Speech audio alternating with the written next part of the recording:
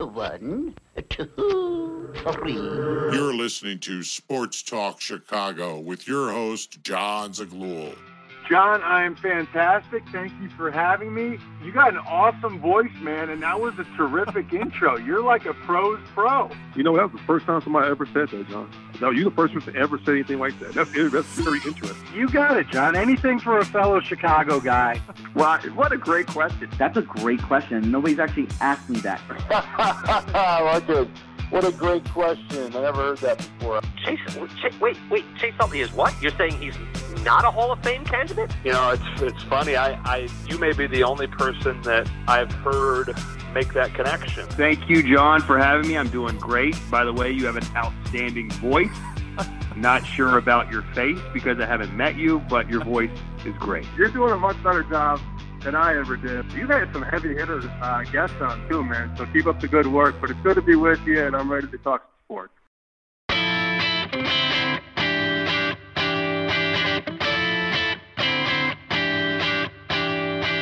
Hello, everybody, and welcome into Sports Talk Chicago. My name's John Zaglul. Great to have you here. On today's edition of the program, should Justin Fields demand a trade? We'll break it all down in just a second. Plus, a brand new interview today with Mark Schanowski, sports reporter at ABC7 and a Bulls insider at Stadium. Talk with him extensively about the Bulls playoff series with the Bucks, what to expect for the rest of it, and what to expect for the Bulls come next year and come free agency. It's a great interview, and it comes your way near the midway point of this show. Remember, you can follow me on Twitter and Instagram at John Z Sports and on Facebook at John Zaglul. You can watch more of this show. Search up Sports Talk Chicago, Apple Podcasts, Spotify, YouTube, sportstalkchicago.com. I want to start today with this. Support means a lot to people. That's not just a football lesson or a baseball lesson. It's life. You need support if you want to grow, if you want things to go well. You want to be in a positive environment where there are no problems, where you can be happy. You need support and encouragement. You're at a job and you see none of that, you'd leave, right? You'd quit. If they pass you over for promotions, if they give you nothing to support yourself and help yourself out, you're going to go. If there's no benefit to you, you will leave. And it makes sense. I'm sure you've had that before. I know I have too. If there's no support, if there's no benefit to me, why am I going to do it? Right? Why would I stick around and grind it out when I could find something better, something else that's going to be more beneficial for me and my life? Life lesson, not just football, but we could apply it to football. We could apply it to the Bears and Justin Fields. Big article came out a few days ago, caused tons of controversy on Twitter, saying essentially that Justin Fields should request a trade. Everybody freaked out. What are you talking about? What did the Bears do to him? They did nothing wrong. Well, let's review the tape over the past 12 months. The Bears moved up to get him. Matt Nagy pretty much sabotaged him. Nothing around him. And now we sit here today and Brian Poles has completely decimated the roster for good reason, but still, Justin Fields as of today is one of the worst rosters around him in the NFL. Now the Bears are hoping that he could wait, give them some time to rebuild for 2023 and beyond. We all know the shtick by this point. We know the whole point of this rebuild. Oh, $120 million in cap space. Here come the Bears. 2022 is going to be bad, but what about 2023? I understand that. I would hope Justin Fields does too. But for people to freak out about this article, for them to say, oh, the Bears are a first-class organization, they've treated Justin Fields so well, there should be no reason why he asks for a trade, that is ridiculous. So much hatred about this article. Really think about the situation, though.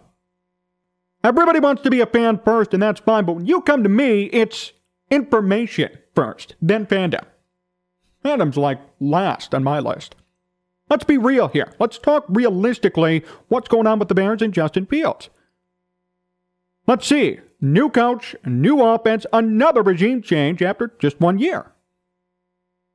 That's a problem for a quarterback. That's something that would turn you off if you're a quarterback, right? one and done with a head coach and GM that actually sabotaged you on top of it. In fact, I'll take it one step further. Why'd the Bears keep around Matt Nagy when they had a new quarterback coming in? That just goes to show you they chose Matt Nagy over Justin Fields, over Mitch Trubisky, over everybody. The Bears stuck by Matt Nagy. They stuck by Ryan Pace. Now we know where their loyalty was and is. So yeah, if I'm Justin Fields and I'm a rookie quarterback and I know what happened with Mitch Trubisky, I know what's going on with Matt Nagy, and then I get drafted by that same team and they affirm their commitment to Matt Nagy and say, you know what, we're confident in him with this new rookie quarterback, then this performance ensues, yeah, I'd be pretty ticked off, wouldn't you? It's like if I took a new job, the last guy got fired because of the boss, then I come in and the boss is an ass to me. I'm wondering what the hell's going on here. I would want to leave. Why'd the company pick that boss over the employee when it was the boss's fault? Why'd the Bears pick Matt Nagy over Mitch Trubisky, then over Justin Fields even to an extent, and not the quarterback? This team forever has looked, has drafted, has signed, has tried to find a quarterback they still can't, and yet they signed with the coach in this situation. So yeah, if I'm a rookie, if I'm Justin Fields, then I see what happened last year. What a disaster it was. 7 touchdowns, 10 picks, 11 fumbles, no offensive line, no weapons, Matt Nagy calling plays and sabotaging me. Yes, I wouldn't mind, or I wouldn't at least not consider being traded or requesting one. I doubt it's going to happen. And this article, in general, was all speculation. None of this is insider information. But here's my thing. Would you blame Justin Fields for asking for one? And everybody's going to say, oh, hey, the Bears are building around him. They're committed to him. Didn't you see the press conference? Yes, I understand that. But how about the optics from last year? That's what this is all going off of. That's what this article is going off of. Last year. What happened last year?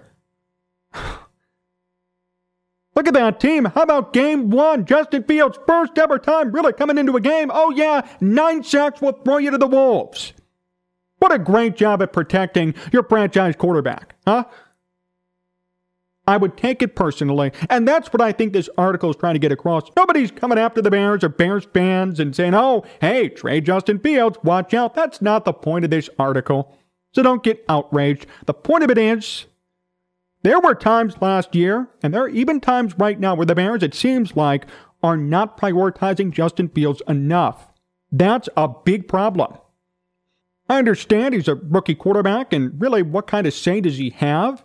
But if you're going to proclaim to everybody again that he's the savior, that he's this brand new, big-time quarterback that you drafted and traded up for, then you know what? You better invest in him. You better put something around him to work. I'm sorry, but look at this Bears team. Come on. I could sit here and be positive and look forward to 2023, but we can't hide 2022. You can hear people spin it and say, hey, this guy did this over here, this over there. The fact is, the Bears do not have enough weapons right now for Justin Fields. We're going to wait and see what happens in the draft. Maybe they move up, get a big wide receiver, which would be great. But the fact is, right now, all they got is Darnell Mooney and David Montgomery. And David Montgomery, by the way, he's nearing a contract extension. Chances are the Bears won't extend him. So what else do you have for Justin Fields right now? Oh, yeah, you got St. Brown from the Packers with a career-high 98 receiving yards in a season. Good job. You want a budget shop today? That's fine, but guess what? If I were Justin Fields, I'd say, okay, I'll give you 1 year here. If you are not surrounding me with weapons by year 3, we got a problem here. Big problem. And if I were Justin Fields, I would request a trade, or at least think about it. It says in this article, first sentence, through no fault of his own and really through no fault of his current coach or GM, Justin Fields is going to take snaps under center in 2022, surrounded by what is on paper one of the NFL's worst rosters. One of the NFL's worst rosters. A rebuilding roster that has no offensive might whatsoever, and even a defensive part of the roster that needs work and is on the budget right now. It's a budget-type roster. All I'm saying is, if I'm Justin Fields, don't be too patient here. Because you've seen the track record for the Bears. This is like Cleveland Browns football. And I know the Browns are better now, but look at how they treat their players, even Baker Mayfield. I don't care about the fact that, oh, he's not that good, Deshaun Watson's better, whatever it might be. Look how they treated a first-round pick in Baker Mayfield. They kind of forced him out this year. Baker played this year hurt. Messed up his shoulder, messed up his knee, played through it. And what's his reward for that? For grinding it out with the Cleveland Browns? For going through 3 different coordinators? What's his reward? Oh, yeah, we're going to bring in Deshaun Watson, and you're kind of out the door. The Browns have always treated their players like crap. Now the Bears are going to be doing the same, it looks like, or I would hope not, but that's what it looks like here. We're talking about optics. We're talking about how things look, and right now things don't look too good for Justin Fields. It does not look like to me that the Bears are really putting his interests first right now. Now, I would hope by 2023 that's going to be fine, but here's my problem with that. I'm fine with waiting. I'm fine with giving them time. But the fact is, what about injuries? What about getting him killed again? Okay, we saw what happened last year, right, with the Browns, with that offensive line. What's going to happen now? You need some more offensive line help. You need some more wide receivers. I don't care if they're draft picks, but they're better than what you have today. Really, I'd rather invest my time and money in a rookie. They have more upside than the guys they've signed, especially the wide receivers. I just don't think at this moment the Bears have done enough. I want to give Ryan Poles and Matt Eberflus tons of time. We need to give them patience. I know. I get it. But I shouldn't be blamed for being worried about Justin Fields. About the fact that the Bears historically have not had good quarterback play, have not really built around their quarterback, chose Matt Nagy last year over a new offensive guy with Justin Fields. This stuff scares me. It really scares me. And that's going to be a concern. So for those of you so mad about this report, what I say is, guess what? It might be a reality more than you think it is. It might be. Why wouldn't it be? Give me one good reason today why Justin Fields should be happy here in Chicago. I'm waiting.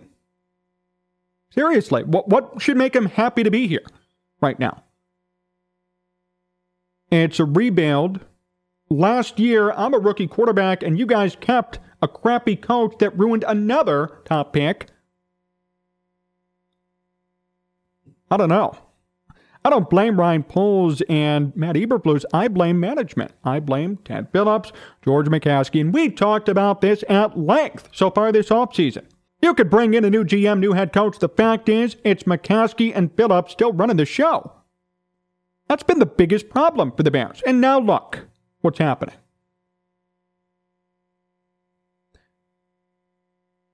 This is not reckless speculation. Prove to me right now, all of you watching, comment on the video, find me on Twitter at John C. Sports.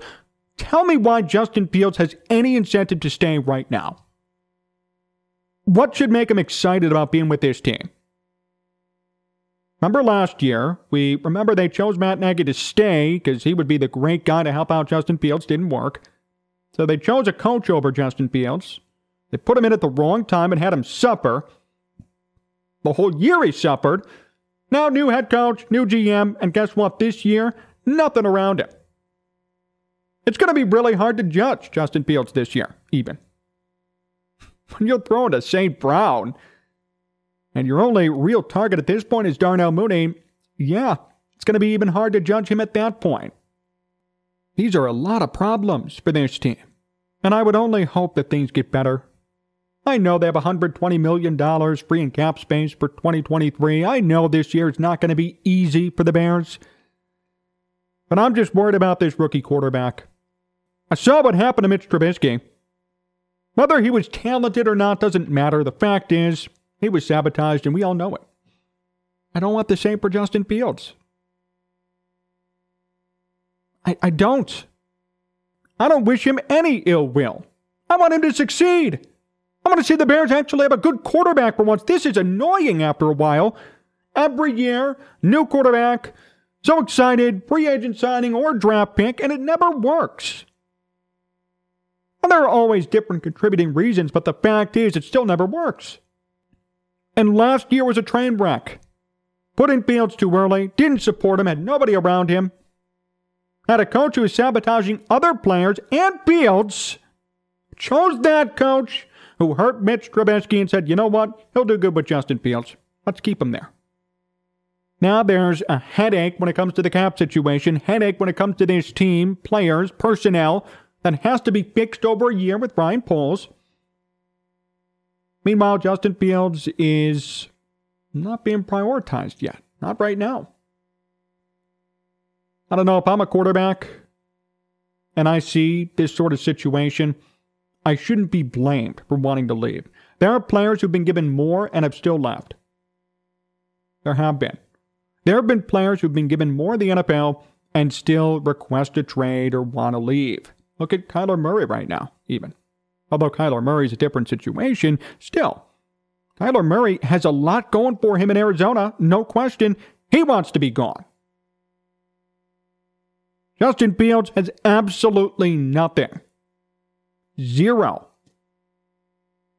And he's still sticking it out. That goes to show you his character, and it certainly increases my respect for him, but still I feel bad for him. Doesn't matter. I feel horrible about this.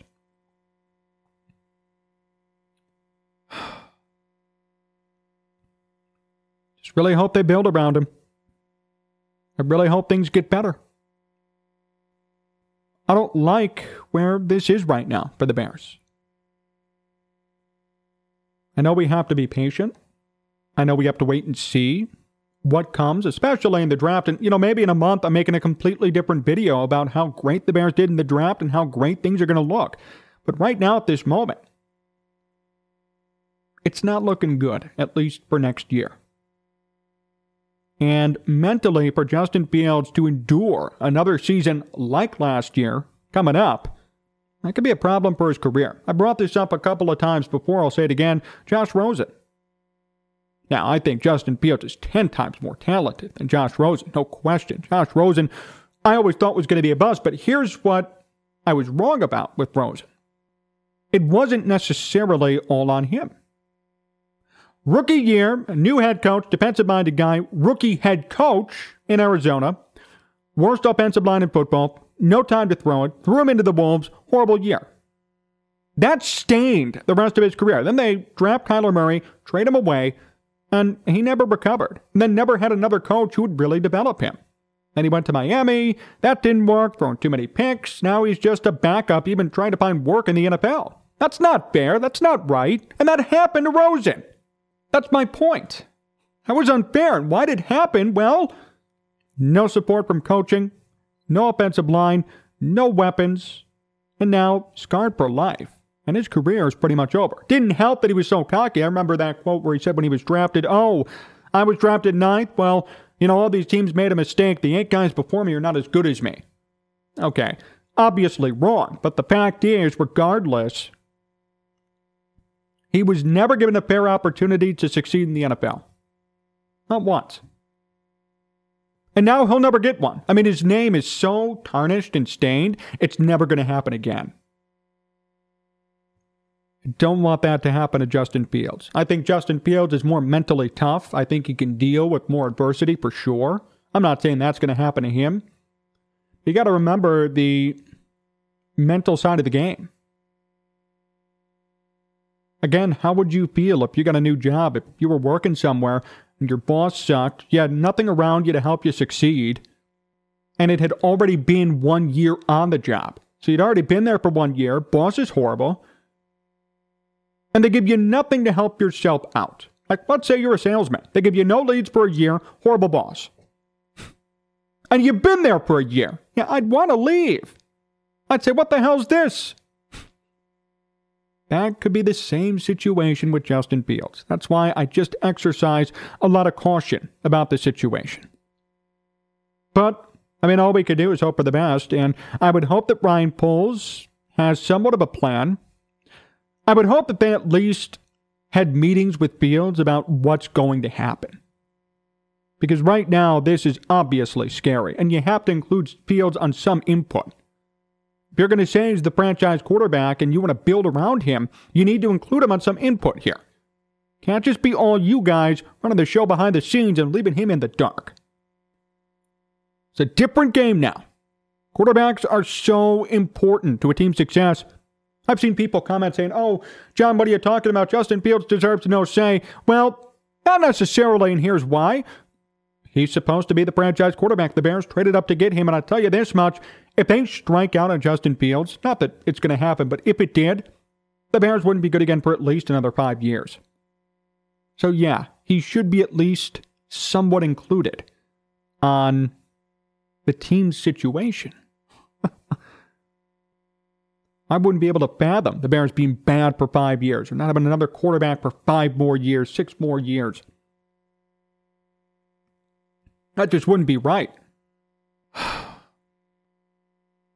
So the point being, I don't blame the writer of this article. I don't blame him for the speculation. And I wouldn't blame Justin Fields today if he said, "You know what? I want out." Bears fans would be in a frenzy, but do you really blame him? Sit back and think to yourself. What have the Bears done for him? What have the Bears truly done to help out Justin Fields, his development, his career, his success in the NFL? So far, a whole lot of nothing.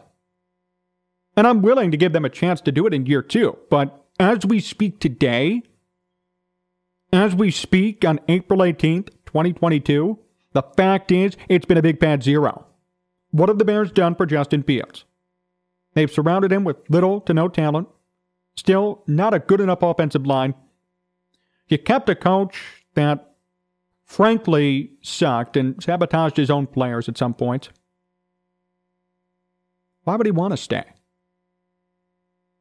And if you were in that similar situation, would you want to stay? Doubt it. I doubt it. And I wouldn't blame you. The great resignation, right, around the country. Why are people quitting so much? Well, they're not happy. Nobody goes into an uproar when, somebody quits. Not really. Everybody kind of understands it. There's probably a reason behind it.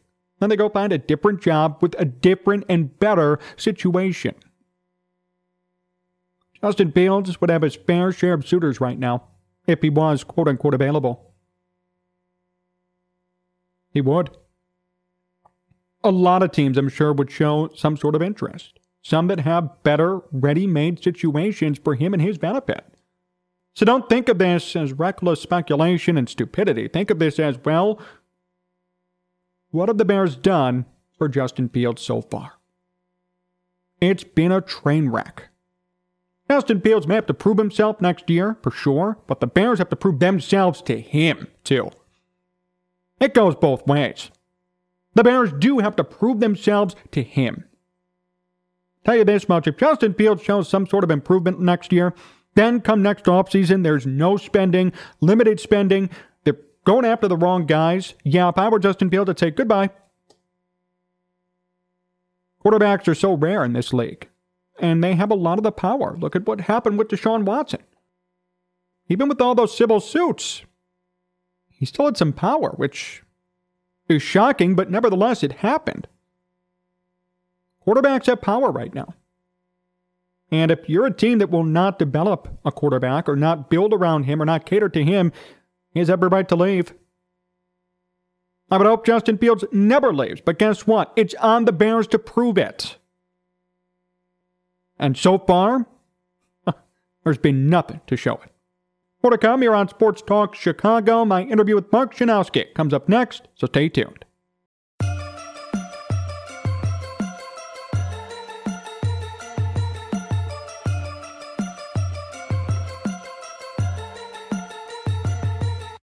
Sports Talk Chicago. Here with John Zaglorla, and we are back and ready for today's special guest. He's the Bulls insider at Stadium, sports reporter at ABC7, and the host of the Give Me the Hot Sauce podcast with Stacey King. Please welcome Mark Schanowski to the program. Mark, it's great to have you on. How are you?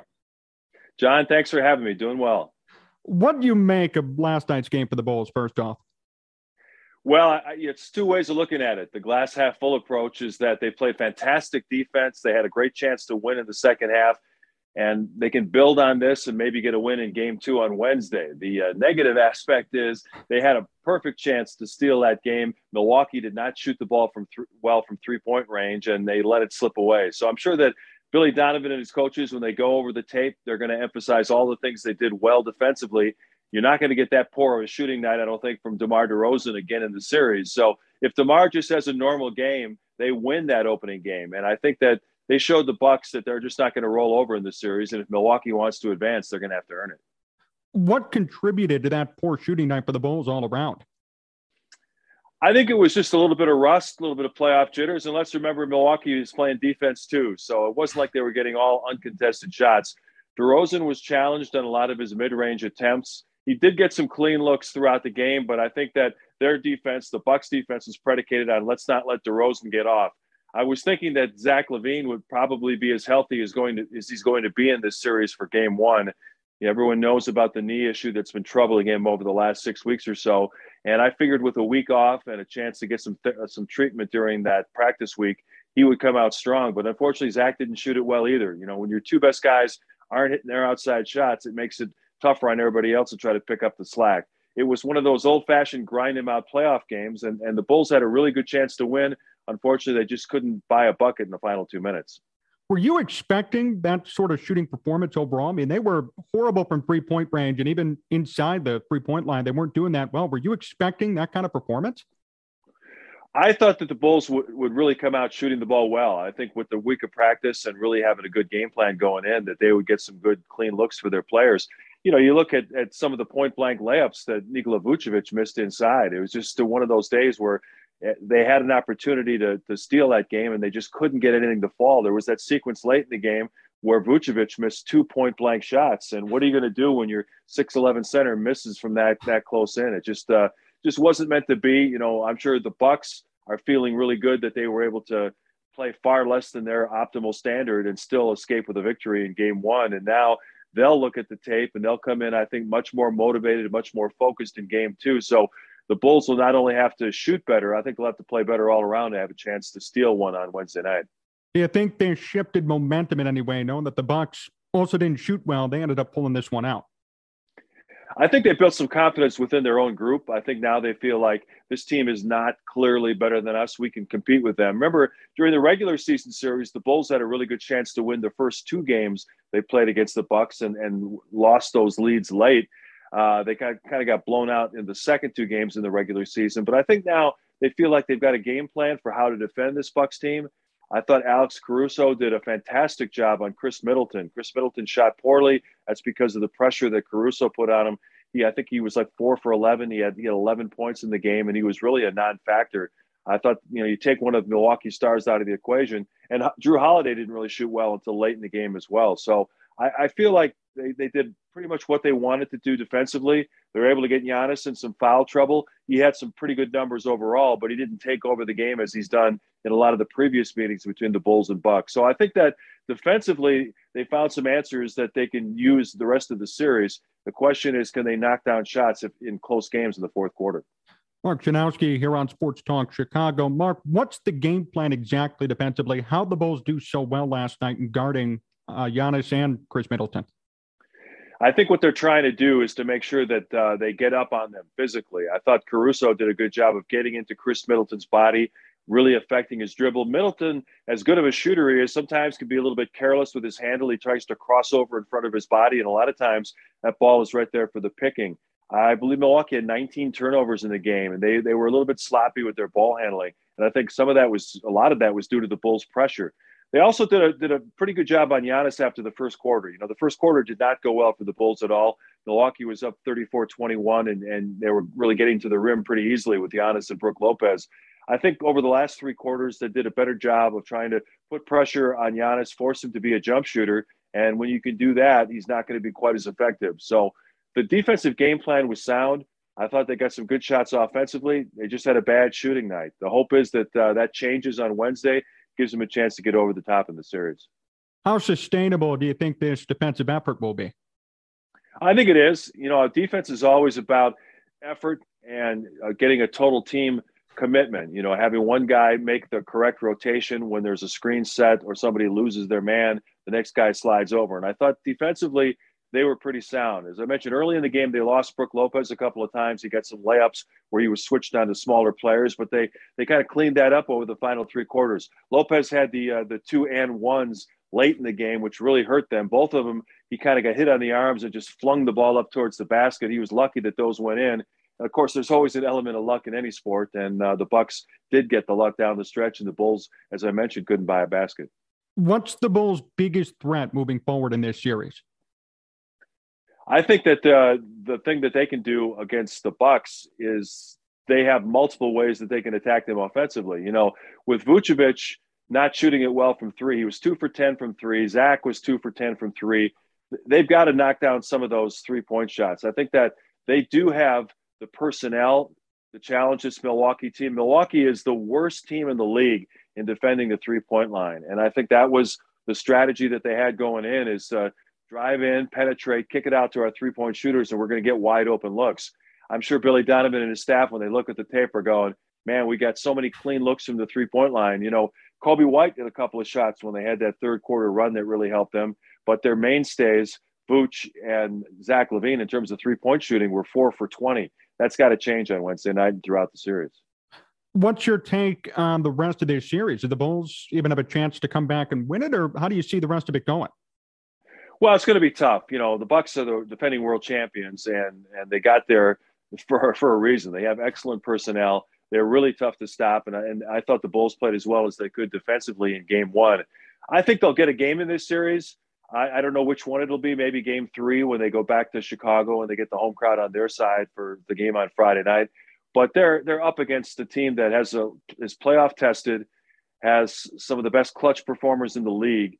Winning the series, I don't think that that's a very likely outcome in this series, but I think that they've shown Milwaukee that they're not going anywhere. They're going to battle. They're going to make the Bucks earn a victory in the first round, and I think that we're going to see a lot of close games throughout the rest of the series. Do you think the Bulls, if they play them close like they did yesterday, you'd consider this series somewhat of a success knowing how close they played it? Well, then you have to go back over the way the season really developed. You know, back at the All-Star break, which wasn't all that long ago, they were tied with Miami for the best record in the league. And at that point, the hope was that they could finish strong, maintain a top 4 seed, get home court advantage in the first round, and maybe get a more favorable playoff matchup. Instead, as we know, they had some problems with injuries, guys out, and not playing as well as they did the first half of the season. They sunk all the way to 6, and they did not get a favorable matchup. The Bucks tanked their last game because they wanted the Bulls in the first round. They wanted that 3-6 matchup, and now they're trying to take full advantage of it. I think when the script is written for this season, people will look back at the last 25 games and go, man, if they only could have played better over the final 6 weeks of the season, they maybe could have gotten a more favorable playoff matchup, maybe drew Toronto in the first round and had a chance to advance.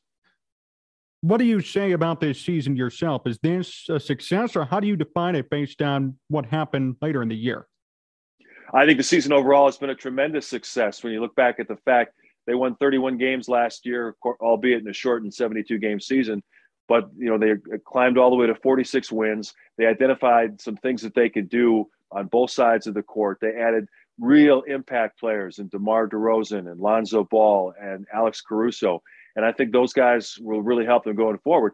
We haven't even talked about Lonzo Ball yet, and his absence has been felt throughout these last couple of months. The things that he can do on the defensive end in terms of on-ball pressure, his passing ability, and his three-point shooting.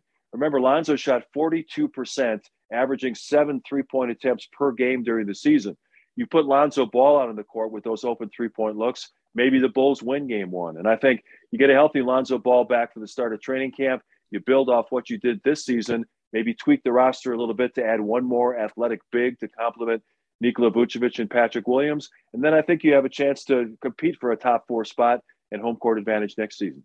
What's their biggest need for next year? A big guy is what you just said. Is that what they should be looking for? Absolutely. They have the 19th pick in the draft, and I believe that they're going to go for either an athletic backup center or a power forward who can really stretch the floor, who can shoot the three-point ball, and also can protect the rim. They also are going to have a mid-level exception that they can use in free agency. And don't be surprised if AK decides to make a trade or two to solidify that front line. When you look at the way they played throughout the season, because of injuries, COVID, personnel issues, they've been forced to go small for most of the season. I know Billy Donovan did that a lot in Oklahoma City, and he's comfortable going with multiple guards on the court. But against some teams, when you're going with Nikola Vucevic surrounded by 4 guards, you're going to get hurt on the boards. You're going to get hurt defensively inside. And I think that when AK looks back on the season and ways he can solidify the roster, he's going to get Billy a backup center that he can have confidence in, that can protect the rim, as I mentioned, can block some shots. And he's going to find another power forward who can shoot threes, space the floor, and allow Zach and DeMar to have more operating room on their drives to the basket. Is there anybody specific you're thinking of? There's a kid from Duke I really like, Mark Williams. Their center really came out strong. The problem is he played so well late in the year and into the NCAA tournament. He's now projected as a late lottery pick. Couldn't rule out the possibility you could trade up, but the Bulls have so little draft capital, and trading up is not as common in the NBA as it is in the NFL. So I don't know if they can get up high enough to get Mark Williams. He's a 6'10" shot blocker. He can jump out of the gym. I think that he would be a perfect addition to this team. I think there's a number of power forwards out there that they can look at that maybe can be a compliment to Patrick Williams, kind of give him a 1-2 punch at that spot. But, when you draft lower in the draft at 19, you're not going to get an impact player. But remember, Giannis Antetokounmpo and Kawhi Leonard were picked around 15, 16. So sometimes you do get lucky in the middle of the draft. What about Zach LaVine's contract situation? Where do you see that ending up this offseason? I think they'll re-sign him to a max deal, and I don't think there's going to be a lot of haggling about it. I think last season during the summer when he was eligible for an extension, Arturas Karnisovas told him, just be patient. We want to improve the roster around you, and in order to do that, we're going to have to delay giving you a big contract until next summer. I'm not saying that they made a firm verbal promise that we're going to max you, but, Zach made the All-Star team for the second straight year. Before he had the knee injury, he was playing some of the best basketball of his career with career highs in assists. Also, his shooting was good at all 3 levels, and I felt like he had taken another step in his career. He also had improved somewhat defensively. So I think Zach will get that max deal with the understanding that nothing is permanent. We've seen that around the NBA so often that, Zach will be brought back in all likelihood. But if AK is presented a deal, whether it's a sign and trade this summer or somewhere down the road where he needs Zach's salary slot to make it happen, I don't think they're going to promise Zach that you're going to be a Bull for life. I think they'll give him the money and they'll bring him back. But I think that this roster will continue to be fluid until they get to the point where they feel like that they can not only contend for home court advantage in the first round, but maybe make a run at getting to the finals and winning a championship. I think that's why Arturas was brought in. That's his mission statement. And we've seen that he's not afraid to make bold moves. And I think anyone is possible to be included in a trade if that can make the Bulls a better team. How likely do you think that is right now? I don't think that they would trade Zach this summer. There's been some speculation that the Lakers might be looking to make major changes, possibly even including making Chicago native Anthony Davis available in trade. And, there could be a scenario where there's a discussion. Would you sign and trade Zach LaVine for Anthony Davis? That's a tough one. Obviously Zach is 27. He's younger than Anthony, but the Bulls need a big man. The salaries would probably be close to matching. I don't know if the Lakers or the Bulls would be interested in doing a 1-for-1 deal, but those are the kind of things that may present themselves as we go down the line. Another situation to watch is what happens with Zion Williamson in New Orleans. He's close to being ready to get back to the court, according to the reports out of New Orleans. But at the weight he's been playing at and the issues he's been having both with his knee and with his foot, the foot injury caused him to miss the entire season.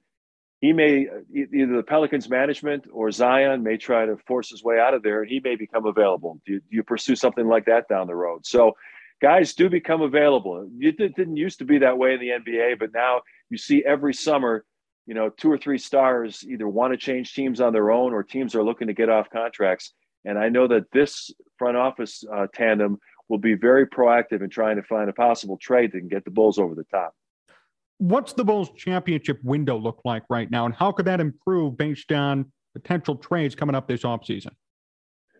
Well, you have to look at the fact that DeMar DeRozan will be 33 next season. He's coming off a career year. I mean, it's pretty unusual for a guy in his 13th NBA season to put up the kind of numbers DeMar has, averaging a career high in points, shooting it at a high percentage from the field, and also a career high from the 3-point line, and putting up, over 5 assists and 5 rebounds a game. He has been a godsend for the Bulls. His performance in the fourth quarter has been as good as anyone in the league. And if you're AK and Mark Eversley and you're looking realistically at trying to project the next season, I don't think you can automatically project those same numbers for DeMar next season. I think you have to look at the fact that, he may not be quite as prolific as he was this year, and you have to improve the pieces around him. I think that they'll be looking to add one more guy who can create his shot, as well as I mentioned, strengthening their inside presence. I know that they don't feel like this is a finished product, and they'll look for improvement internally from guys like Patrick Williams and Kobe White, but they'll also be looking to strengthen the team from the outside. Are you at all concerned about the fact that Levine, maybe he gets a new contract, but DeRozan has 2 more years left and Vucevic has 1 more? Could that be a problem for the Bulls when it comes to winning something significant in the future? Well, you were talking about a championship window, and with this group, that is your championship window. It's the next couple of years with DeMar under contract. What they'll do with Nikola Vucevic is going to be fascinating because, as you mentioned, 1 more year on that contract, and his salary number actually goes down for next season. So he could be an attractive piece for a contender that's maybe looking for a big man who could shoot from the outside that they feel like it could possibly put them over the top. The name Rudy Gobert has come up because of the fact that the Jazz kind of underachieved this year. I think they're going to win that first-round series with Dallas because Luka Doncic is hurt right now. But if they don't advance beyond the second round in the Western Conference playoffs, they have Danny Ainge came in as a consultant and Dwayne Wade is part of ownership now. They may look to blow up that team around Donovan Mitchell. The problem with Rudy Gobert, he'd be nice for the Bulls in terms of his defensive presence and the fact that he's a multiple-time All-Star. But his salary, he was signed to a max deal recently. His salary numbers are crazy, and I don't think I would pay that much for a guy that doesn't give you that much on the offensive end. More to come with Mark Schanowski. In just a moment, stay tuned. This is Sports Talk Chicago.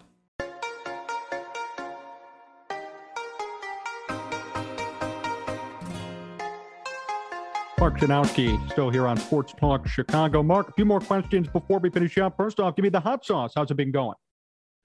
It's been going great. We have a lot of fun. Stacey is a bundle of energy, and he brings great stories every week. He's been busy traveling. The Bulls had a ton of road games over the final month of the season, but Stacey always wants to do the show. I always tell him, Stacey, we can take a week off if you want. He goes, no, I want to make sure we get a new show out every week. And he really cares a lot about the project. He wants to make sure we're getting good guests for our listeners. We had 2 guests last week. We had Devon Dotson on, the former Bull, the Kansas All-American. Remember that scene at the national championship where Bill Self walked by and gave him his national championship hat? Dotson tells that story about, the fact that he was overwhelmed with emotion because his 2020 team was considered the favorite going in the NCAA tournament. And that's when COVID wiped out the entire NCAA dance. And he was there with some of his teammates from that squad. And Bill Self, right after winning the national title, made sure to honor that group because he felt they could have won it. And we also had Allie Quigley on the show, one of the best shooters in the WNBA. They just started training camp to defend their championship. And she talked about some of the challenges and growing up in Joliet and playing at Joliet Catholic in DePaul. So if people get a chance, go back and check out episode 74, Give Me the Hot Sauce, a couple of great interviews. And I know Stacey's trying to get Jay Billis on this week, so we'll see if we can deliver on that as well. Mark, before we finish up today, last question. What's your favorite Bulls playoff memory?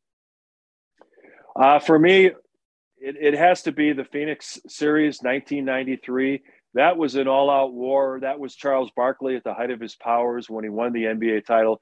And I had the good fortune of being in Phoenix to work as a reporter for Channel 7 during that series. And, it was a weird series because, remember, the Bulls won the first 2 games. Well, you don't remember. You weren't even born yet. But you know the history. Yes. You know the history that the Bulls went into Phoenix and won the first 2 games, and they had a stranglehold on the series. And with the 2-3-2 format at that point, everyone thought it was going to be a cakewalk. They'd win 2 of the next 3 in Chicago, and they'd be celebrating a championship. Well, Phoenix won a triple overtime game in Game 3 with Barkley scoring close to 50. I think Jordan had like 56. And that kind of made it a competitive series again. The Bulls won Game 4, and then I remember the mayor putting out public service announcements to say, protect our town, celebrate safely. And Charles Barkley and his group saw that, and they made a big deal of saying there ain't going to be no celebration in Chicago after Game 5. And when they won Game 5 at the United Center, they made a big deal. Excuse me, that was the old stadium. They made a big deal of saying that I guess that Chicago's going to be safe tonight. You got nothing to celebrate. So they go back to Phoenix, and the Bulls. There was legitimate concern that Phoenix, of course, had the best record that year. They had Charles Barkley. They had Kevin Johnson, who was a fantastic point guard at the time. They had Dan Marley. They had some other good scorers on the team. There was some real concern that it'd be tough to get a couple of win or get that one win they needed in Phoenix. Well, you know how the history went. Phoenix had the lead, but the Bulls were able to get the ball to John Paxson. John Paxson making that huge shot to put them ahead, and then Horace Grant blocked Kevin Johnson's shot on the other end, and the Bulls were walking off with their third championship. So, being in the building and seeing how that game unfolded, that was probably my favorite in-person memory. And then, of course, Jordan's last shot in Utah is right there as well. Well, Mark, thank you so much for joining me. Always a pleasure to have you on to talk Bulls. Best wishes with Give Me the Hot Sauce and covering the rest of this series. Hopefully things work out for the Bulls. Thank you so much. Thanks, John. Enjoyed it as always. Great talk there with Mark Schanowski. That'll do it for us today here on Sports Talk Chicago. Big thank you to Mark Schanowski himself, Matt Tubiel, WCKG, Jim DeTalbot, Tomorrow Entertainment for making this show a success. Remember, you can follow me on Twitter and Instagram at John Z Sports and on Facebook, John Zaglua. If you want to watch more of this show, search up Sports Talk Chicago, Apple Podcasts, Spotify, YouTube, sportstalkchicago.com. Another great show comes your way tomorrow. Thank you so much for listening. Till then, stay safe. So long, everyone. No! No! Where are the turtles?